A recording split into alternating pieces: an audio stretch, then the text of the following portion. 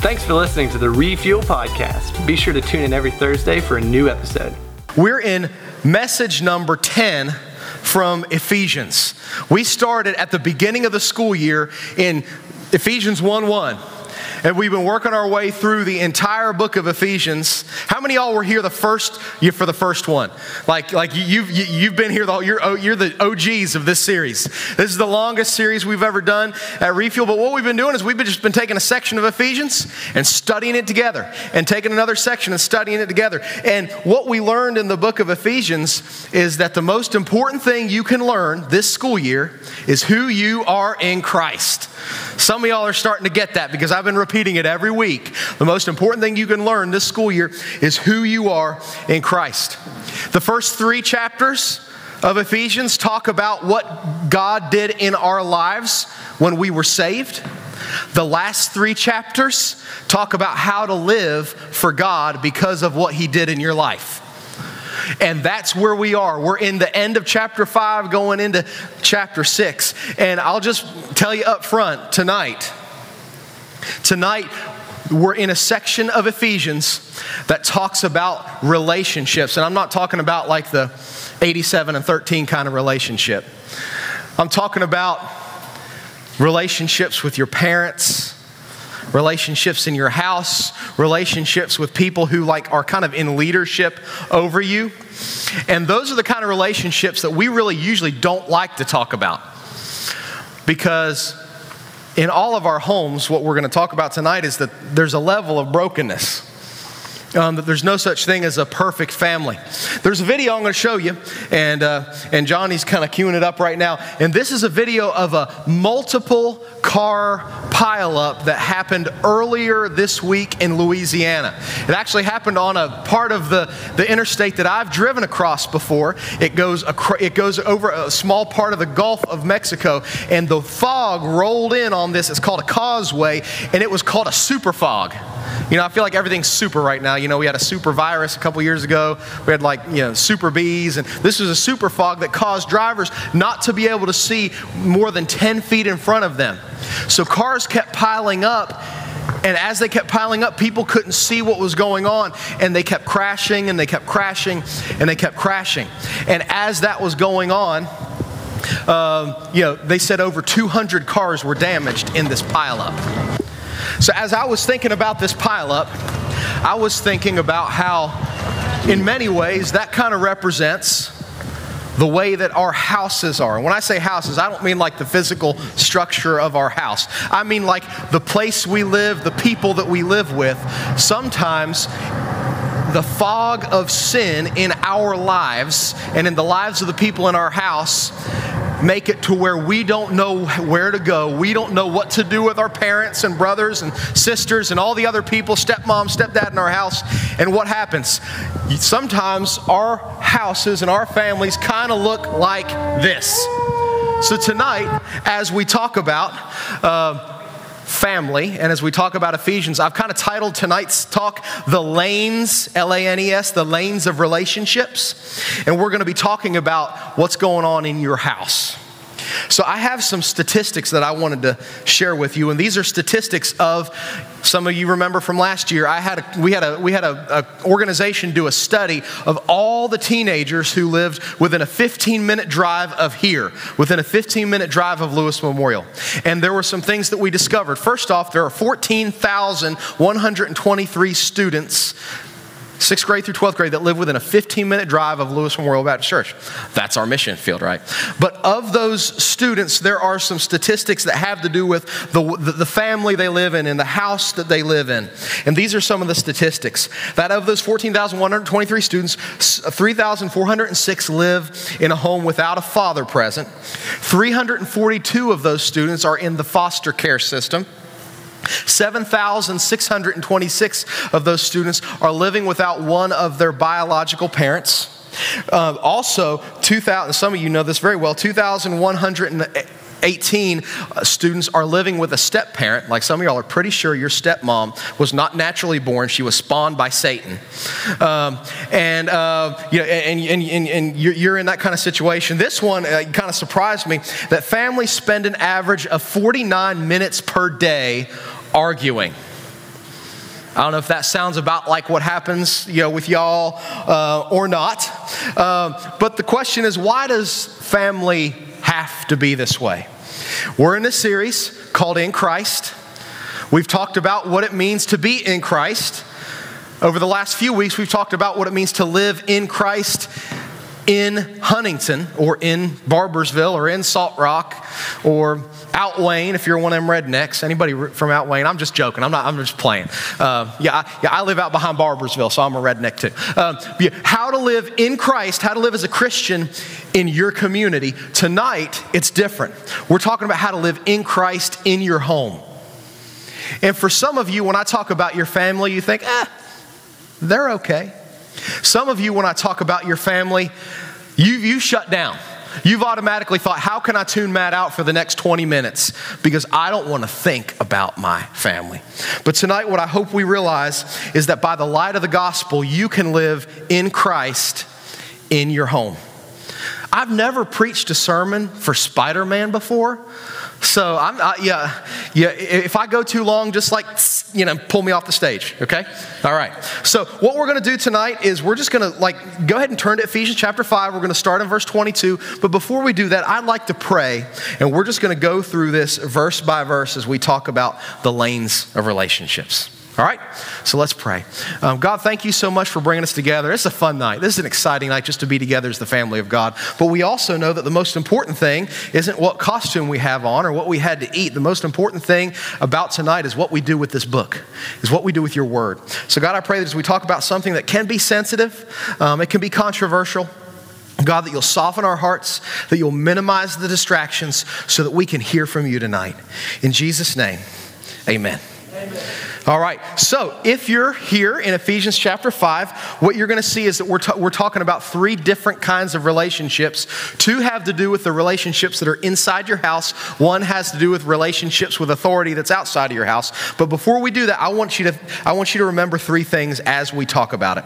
And these are the three things. So you may want to write this down. You may want to take a picture of it because we're going to keep coming back to this as we talk about these relationships. And these are three things you need to know about your family. The first is, and some of you realize this you're like, Matt, you did not have to tell me this. My family needs Jesus. Look to the person next to you and say, your family needs Jesus. Your family needs Jesus. Why does your family need Jesus? Why does your family need Jesus? Is because every person who's ever been in a family is a sinner. Every person who's ever been in a family has a sin nature inside them. That means dads have a sin nature, moms have a sin nature, crazy Uncle Larry's have a sin nature, your brother has a sin nature, amen, your sister has a sin nature, you have a sin nature. So the reason families sometimes are like the pileup that we saw is because each member of that family has a sin nature, and there's only one solution for that sin nature, right? Is putting your faith in Jesus, believing in Jesus so that he can save you and make you new. That's why your family needs Jesus. The second thing is that you can honor Jesus by the way you treat your family. Remember a few weeks ago, we were in chapter 4 of Ephesians. We talked about the Christian life, living in Christ in Huntington, is about putting off your old sin nature, renewing, I'm going to start getting some cardio in. Putting off your old sin nature, renewing your mind in God's truth, and then putting on your new identity in Christ where you live. Remember we talked about that? This is what we're supposed to do with our family. And the way that we treat our family can honor Jesus. All of this, in my Bible, I have it underlined. Every relationship that's mentioned and the lanes that he's called us to live in these relationships, they all say to live this way as to the Lord, or in the Lord, or in Christ. So you're not just doing this because you hope your family's going to get better. You do this because this is what God has called you to do. And you can, even in a crazy family, you can honor Jesus through the way that you live. The final thing that you need to learn and you need to remember as we go through this, I can't save my family. My family can't save me, but Jesus can save anyone. When you read this, you might start being tempted to think, if I just treat my parents better, maybe my parents will get saved. Or if I just treat my parents better or treat my brother and sister better, maybe they'll change. Maybe they will. But there are some things we can do, and there's some things only God can do. How many of y'all have a driver's license? There are only so many things you can do as a driver to make sure a wreck doesn't happen. But when somebody comes from across the river with Ohio tags, I'm just joking, but when somebody comes from across the river and they're driving like a maniac, you can't change the way they drive. No matter what kind of hand gestures you share with them, no matter how many times you beep your horn, you can't change the way they drive, but you can change the way you drive. That's the same way with family. You may not be able to change the way your mom acts or your dad acts or your brother acts or your sister acts, but you can change the way that you're living. Jesus can save anyone. That's what Jesus does. What we are called to do is to live for him. So with those three things, kind of like in our mind, we'll come back to them at the end. In our mind, I want to show you two different highways of relationships. And the first one is Interstate 64. That's the family lanes. You notice I put a construction cone by this. Now this construction cone has a story. If you want to hear the story, you can talk to McKaylee afterwards. But she is the reason I'm holding this cone right now. Ask her afterwards. But you know, the one thing we need to remember as we're on the family interstate I-64, and as we look at this passage, is that construction is happening.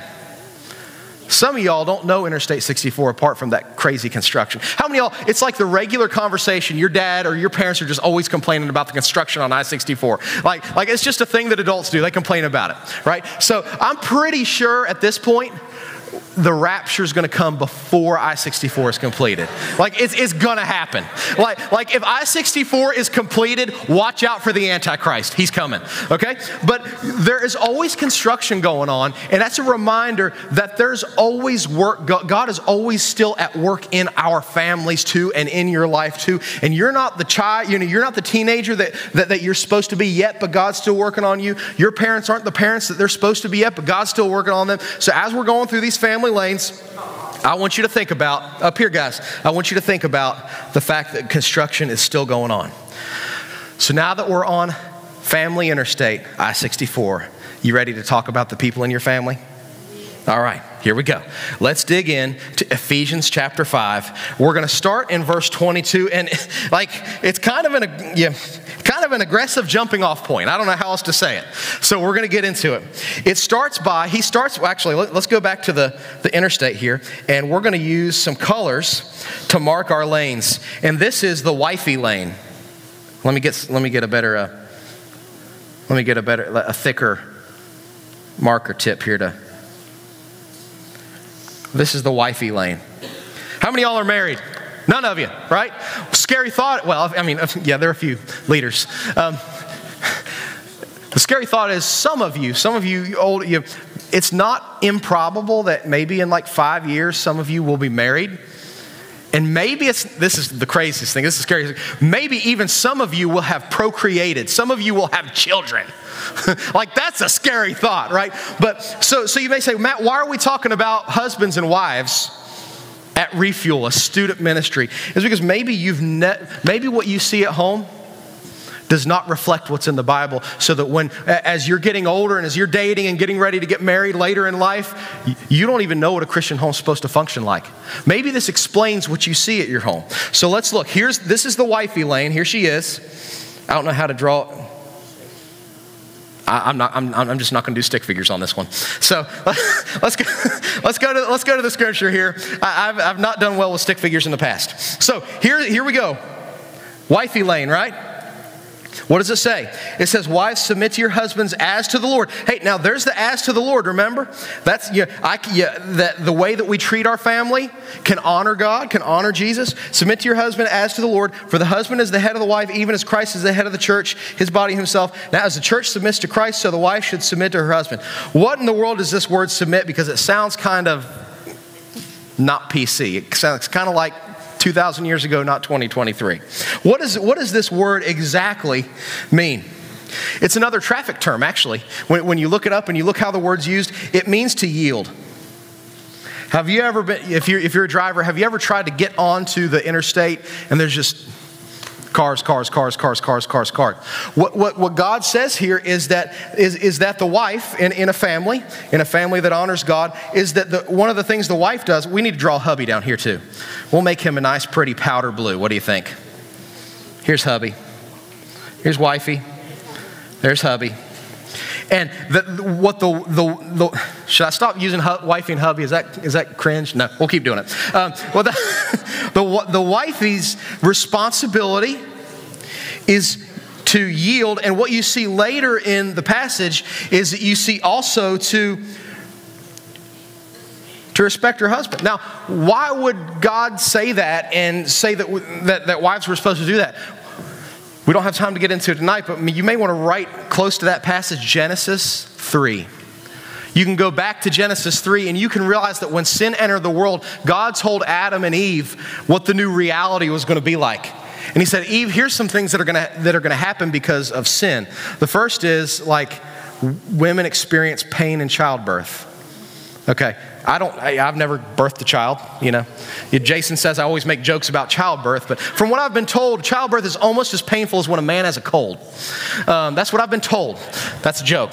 But the second reality is that, that was probably not good to say. I'm going to move on. The second reality of sin that affected specifically women was, he says, your desire will be against your husband. Specifically, you and your husband will not see eye to eye, and you will have a hard time like looking at your husband with respect. You'll have a hard time valuing him. And maybe you see that effect of sin like going on in your house, like the way your mom treats your dad, or the way your mom treats your stepdad, or the way your stepmom treats your dad, however it works out, it's just not working like this. And that's what the wifey lane is supposed to be. Now the hubby lane is going to be harder. It's going to be worse. I wrote down and I counted them. There are 125 words directed at the husband. Only 42 directed at the wife. What's up with that? Are you trying to say we're hard-headed or stupid or dense? Probably so. That's probably true, isn't it? So let's see what God has to say to the hubby. He says, husbands, love your wives. Think about the Lion King, right? Y'all like the Lion King? Can you feel the love tonight? Oh, hold on. This is not Disney Singspiration. We're gonna stop right there. It says, husbands. So there's hubby lane. Love your wives. And here's the funny thing. And if you're a guy, you'll probably get this. It's funny. That's literally all he tells the husband to do. So husbands, love your wives. Out of 142 words, he uses 4 of the words to tell them what to do, and 138 words to explain how to love your wives, because husbands are that stupid, they don't know how to love their wives. I'll just be honest. So he gives them some, so here we go. Here's the hubby. He's supposed to love his wife. Why is it so hard for a husband to love his wife? Go back to Genesis 3. Remember, I told you, write that note, Genesis 3. We heard about the curses, the effects of sin on women. What were the effects of sin on men? He told Adam, by the sweat of your brow, you will earn your food. You will stay alive. And isn't it interesting? Maybe you see this in men in your home or around you. It's that like guys are really insecure. Like none of the guys here would say that and admit that, but at their heart, guys are insecure. Why? Because there's always this scarcity mentality. There's always this mentality that I may fail as a guy. I may not be able to like take care of myself and provide for myself or take care of anyone else. So that's why guys you ever heard the term overcompensate? That's why guys, try to prove they're big bad men by buying these huge, big, jacked up brodozers that take up like 1.5 lanes on the interstate. Right? It's because they're insecure. And what does an insecure person do? But particularly, what does an insecure guy do? He puts on a front. He puts on like this hard, calloused personality. And that's why I'll just be honest, that's why half the guys are absolute jerks. Yes, the girls are enjoying this way too much. I think I need to move on. But do you see the issue here? It's not natural. It's not natural for a wife to respect her husband, and it's not natural for a husband to show outward love to his wife because he's so stinking insecure. So God explains, and we need to move on, but God explains how husbands are supposed to love their wife as Christ loved the church. Wow, what did Christ do for the church? How did he show his life? What? Somebody said it. He died. He literally gave up his life. He died in our place, took the penalty for our sins so we could live forever. As Christ loved the church, and like what Jason said, gave himself up for her. So we see sacrifice.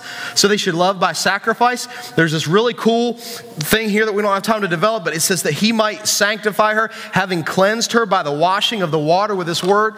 This word, when you get into like the words that were used, it paints the picture of a Jewish wedding. When the groom in a Jewish wedding, before the wedding ceremony would take place, the groom would buy the most expensive perfumes, the most expensive spices and oils for a bath, because back then a bath was a big deal, like right 2,000 years ago, first century, Middle East, like you didn't take a bath every day. Can you imagine all the pit sweat and all the how disgusting people smelled back then? So what the groom would do, and he would spare no expense, the day before the wedding, the groom would spend ridiculous amounts of money for all of these spices and all of these oils, and he would give it to the bride's family, and the bride's family would put together like the bath to end all baths. So the bride would be just as beautiful as possible, and they would use oils to that was like the old school makeup, to I don't know what you call it when you do the thing you do in the morning with all paint in the barn, whatever you call it. And she would be so beautiful at the wedding ceremony. You know what I was a little upset when I got married is I came out, with my groomsmen, strutting, and everybody's looking at me. And then all of a sudden it was like, dun, dun, dun, dun, dun, dun. April came down the aisle and everybody looked away from me. I'm still upset about it because everyone was looking at the beautiful bride. And this is a picture what Christ did for the church by washing the church from sin with his blood is the same thing that the husband is supposed to do for the wife. Spare no expense. See her as beautiful. Celebrate her beauty. Does that happen much in your house? Have you seen that happen around you? So that he might present the church to himself without spot or blemish. This is exactly what we were talking about here. In the same way, the husbands should love their wives as their own bodies. Love your wife as yourself. He who loves a wife loves himself. No one has ever hated his own flesh, but look at this, nourishes it and cherishes it. How many guys do you know nourish and cherish their wives? Probably not many. So do you see that God's picture of a husband and the character qualities of a man who would make a good husband are so different than what you see on Instagram? He said nothing about boots. He said nothing about the jeans he wears. He said nothing about how many beers he can chug. He said nothing about how tall his truck was or how much he can put up on the bench. He's sacrificial. He sees beauty in only one woman in the whole world. And he nourishes and cares. And that's countercultural. So, I don't know how much of this you see in your house, but that's what God has called husbands and wives to do. Now, he ends with this summary statement, to sum it all up. Verse number 33, let each of you love his wife as himself, and let his wife see that she respects her husband. This is in one sentence saying what the whole passage said. Does that make sense? So, we're not here to evaluate, well, how godly is my mom right now? And we're not here to evaluate, well, how godly is my dad right now? Because we're getting ready to move on to another section of Scripture that talks about you. Children, this is the one you don't like. Like this is the verse, like you're like, can we just cut this one out of the Bible? You know, children, obey your parents in the Lord, for this is right. You say, Matt, I'm not a child, I'm a teenager. You know, in the Bible, if you want to, you can underline children, right? 1 John chapter 2, the Bible gives 3 distinctions, 3 age groups that you find in the Bible.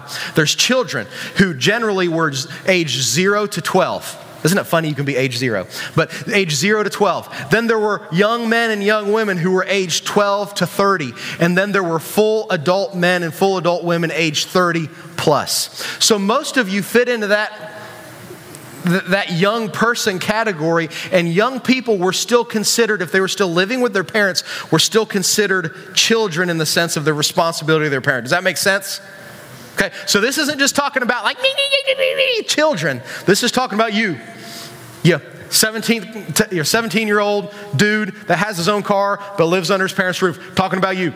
Children, oh, we need a new color. We'll do green. Children, obey your parents in the Lord, for this is right. So now we're going to go to the kid lane. And the kid has a responsibility, or the teen has a responsibility toward only one parent? No, both parents. And the responsibility is obey. This is a tough one. Before we get to it, can I just say something really incredible is happening here? Kids were to be seen, not heard in this culture.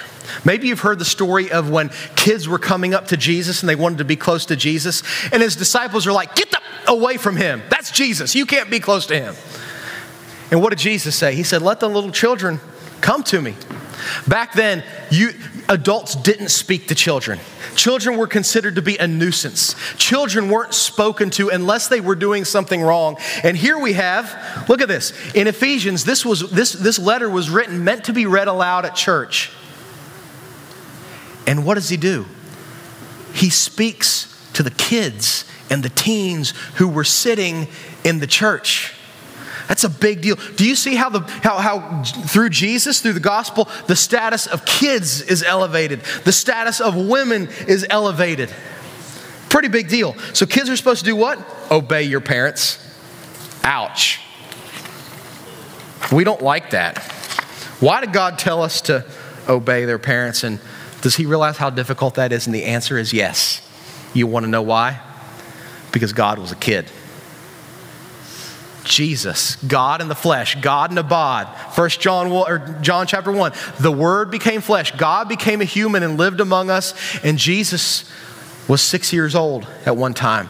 Jesus was 11 years old at one time. Jesus was 12 years old at one time. And there were times when Jesus and his parents did not see eye to eye. The Bible writes about it in Luke chapter 2, right? Jesus wanted to stay at the temple and at the synagogue talking to the teachers and talking about the things of God. And Jesus' mom has a freak out moment. Does your mom ever have a freak out moment? Jesus' mom had a freak out moment. We can't find Jesus. And they finally find him in the temple. They say, Jesus, where have you been? You need to go with us. And Jesus says, well, I need to be about my Father's business. But does he stay? No, he goes with Mary and Joseph. Jesus knows what it's like to be right, but to still obey your parents. He understands what he's writing to you.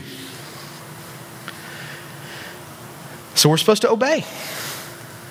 Do I have to explain what that means? You know what it means. It's just hard to do, right? But in Christ, this is a part of putting off the old sin nature, being renewed in our mind, and remembering that this verse is in the Bible, and embracing our new identity in Christ that says, even if my parents tell me to do something I don't want to do, even if my parents do something that I think there's a better way to do it, I'm going to do what my parents told me to do, because by doing it that way, I'm going to glorify God. But not only are we supposed to, children are supposed to obey, it also says honor your father and mother. And this is a lifetime commitment. One of these days, you'll be paying your own cell phone bill, your own car, your own insurance. You'll be buying your own toilet paper. And you won't have to do what your parents tell you to do, but you still have to honor them. And I believe one of the hardest things that some of you have to do is honor a parent that is really hard to honor. Maybe you're in a situation like that, or you know someone that's in a situation like that. Your dad is not like that compassionate, loving dad that we found earlier. Or your mom is not someone who is a godly woman. How do you honor someone like that? Well, you honor the fact that God made them your mom. God made them your dad. And there are promises that go along with this commandment, that it may go well with you. You know one thing you can't outdo, no matter how hard you try to outdo it? You can never change the fact of who your mom is and who your dad is. You can change the way that you are at peace about that. Now that doesn't mean if you were in an abusive home, you have to restart a relationship that was not good. But you can make peace with the fact that that was something God put me through in a season to make me who I am today. Honor your parents so that it may go well with you. That when you're 20, 25, when you have your own kids, you're not dragging all this stuff from your life and putting it on your kids. There's some proverbs that maybe you'd want to write down, maybe you'd want to read. They're on the app. You know, we have the Refuel app that you can download from the App Store. My son, obey your father's commandments and do not neglect your mother's instruction. Proverbs chapter 6. Sensible children bring joy to their father. Foolish children despise their mother. Proverbs chapter 15. Listen to your father who gave you life, and don't despise your mother when she's old. Proverbs 23. You'll never get to change who your parents are, but you can change the way that you understand why God put them in your life. So, we've talked about what you have to do. Let's pick on your parents a little bit. How's that sound? Does that sound fun? Let's do it. Now, we got to have a good attitude about that, okay? We can't be turds, okay? But there's the parents. Ideally, it's a wifey and you can't see that, can you? Let's do this color. Ideally, it's a wifey and a hubby. Maybe you're living with a dad and a stepmom, stepdad. Maybe you're just living with your mom. Maybe you're just living with your dad. Maybe you live with your dad part of the time, your mom part of the time. But these are the parents' responsibilities to the kid. You ready to read this one? Now, don't go preaching this to your parents when you get home. You can't do that. Fathers, do not provoke your children to anger. Whoa, yeah, you can't weaponize this verse, okay? Fathers, and by the way this word fathers is used, not to get too technical, but this word really it's referring to mothers and fathers, parents. It's the masculinized version that they usually use. Anyway, so parents, do not provoke your children to anger, but, that's one of those big buts of the Bible, but bring them up in the discipline and instruction of the Lord. There's a negative and there's a positive here, isn't there? The first thing is that fathers and mothers do not provoke your children to anger. That word provoke means to stir up, to get riled up. I mean, some of you, you know, like you know how to push your parents' buttons, and you know how to, like, if I just like give them this look or I make this grunt, I can make my mom's eyes bug out and her face get really red. Like, you know what ticks them off. Do you know your parents kind of know the same thing about you? I shouldn't let you in on insider secrets, but your parents know the same thing about you. And what this verse says is that parents should be a calming presence in the lives of their kids. Maybe you grown up in a house, or you were in a house at one point where the average conversation is a yelling match. That's not the way God has called families to function. Fathers and mothers, do not provoke your kids, but bring them up. That word for bring them up means to provide food. Say amen, right? Make me a sandwich. Provide food. Now, obviously, he's not talking about giving your kid a sandwich. What is he saying? Because this is spiritually, right? Is that parents aren't supposed to get their kids wound up and provoke them to anger and wrath and sin. They're supposed to nourish them, feed them spiritually. Did you know? Maybe you'll need to know this when you're a parent, or maybe you just need to understand what's going on in your home. Do you know the parent's responsibility isn't just to drop you off at Refuel so you can get your Jesus fix and then pick you up at 8:15? You know, the responsibility of a Christian parent is to be the one who provides the spiritual food to their kids. Do you have devos at your house that you do sometimes? Do your parents reach out to you about spiritual things? I can't change who your parents are and what they do. Remember, you're in this lane and you can only change the way you can't, there's nothing you can do about your crazy Ohio driver parent, okay? Nothing you can do about it. But you need to know what's expected is that parents are supposed to, and it talks about a system of training. Parents are supposed to invest in their kids spiritually. Unfortunately, some Christian parents provide for physical needs, but not spiritual needs. Christmas at your house just looks like Santa Claus threw up underneath the tree. But if it were spiritually, there'd be nothing under the tree. You say, Matt, well, what can I do? That's my family, or that's my mom, or that's my dad, or that's me. I'm struggling with obedience. What can I do? We didn't make it to the final section of Scripture, so we're just going to have to move on to the application. And I don't have F words. I'm sorry. Can I just beg your forgiveness? We've already sacrificed to a pumpkin. I'll get on my knee here and beg for your forgiveness. We don't have F words. What we do, there are 4 verbs. There are 4 verbs to live in Christ in your home. And we'll get out of here. The first verb is give. Give your life to Jesus.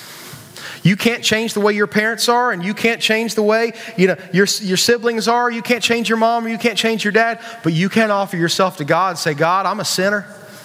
I know you died for me. I want you to will you please give me a new life? I trust that when you died on the cross, you paid for my sin, even the times I disobeyed my parents.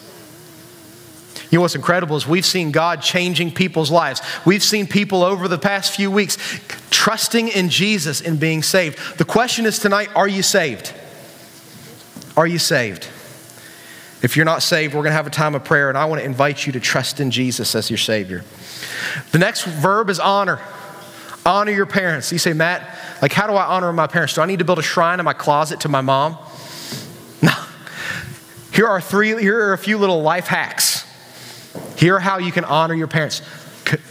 Right? This is going to make your life better. If you will write these down, I promise. The first is communicate. Tell your parents what you're doing. Instead of saying, Mom, I need $20. I'm going out with some friends. You can say, hey, Mom, I'm going out with Christian I'm going out with Christian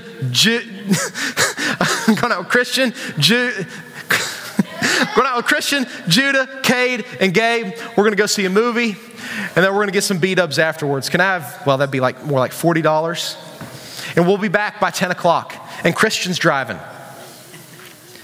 Your mom, we may need to get the little defibrillator out, right? Because your mom will not know what to do with the fact that you gave her all the information ahead of time. And you know what? She'll probably let you go.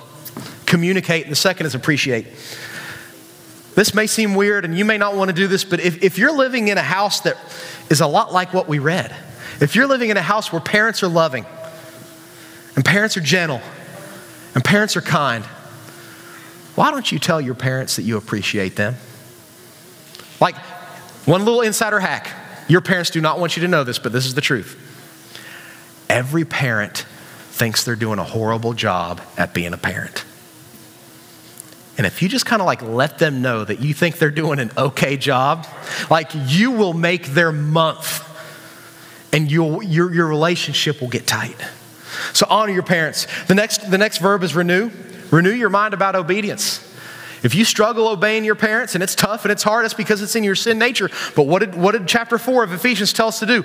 We're supposed to put off our old sin nature. Say, I'm not like that anymore. God made me new. And we go to the Bible and we renew our mind. We read God's word. We read this verse, Ephesians 6:1, and we say, God, this is my new life. If Jesus could obey his parents, I'm going to obey mine. And then the final one is pray.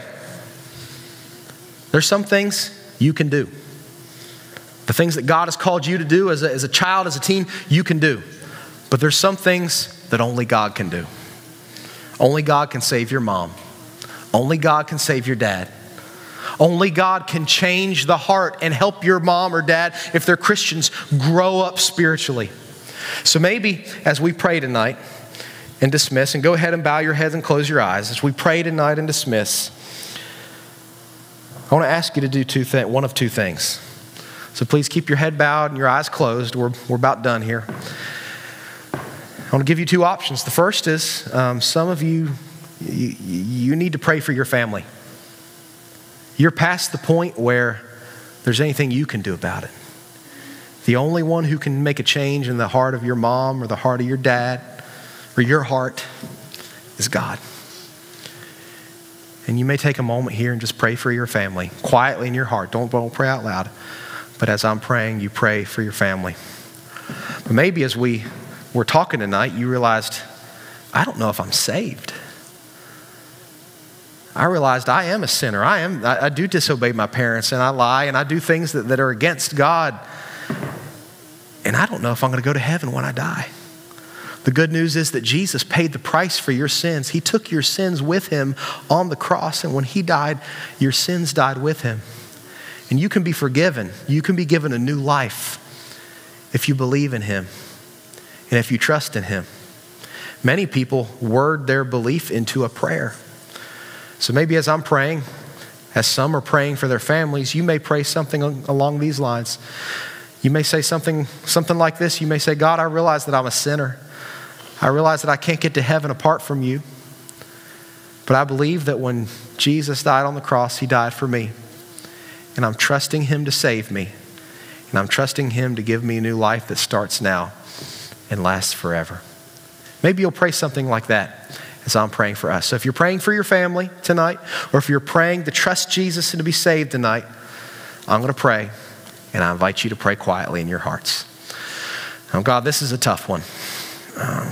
God, family is so close to us, and it seems like family defines us so much. But God, we know that through the light of your gospel, we can live in a way that's pleasing to you, even in families that are not ideal. Oh, God, I pray for people here tonight that they're just going through a lot with their family. And they don't maybe even know exactly how to pray for their mom or dad or their siblings. Oh, God, I pray that you'll be really close to them right now. I pray that they'll remember that verse that the psalmist wrote, that my mother and my father may forsake me, but the Lord will take me in. And that they will remember that if they're saved, if they're a child of God, that you are their heavenly Father and you're fatherly to them. I pray for the families that are represented here tonight. Lord, I also pray for people that have walked into this room not knowing that they're saved, not knowing that they're forgiven, and not knowing that they can have an eternal home in heaven when they die by believing in you. I pray that tonight they will believe in you, that they'll put their trust in you, and that they'll tell somebody about us so that we can celebrate with them. In Jesus' name, amen. Thanks again for listening to the Refuel Podcast. If you have any questions or would like to review the notes from this podcast, be sure to download the Refuel app from the App Store on any mobile device.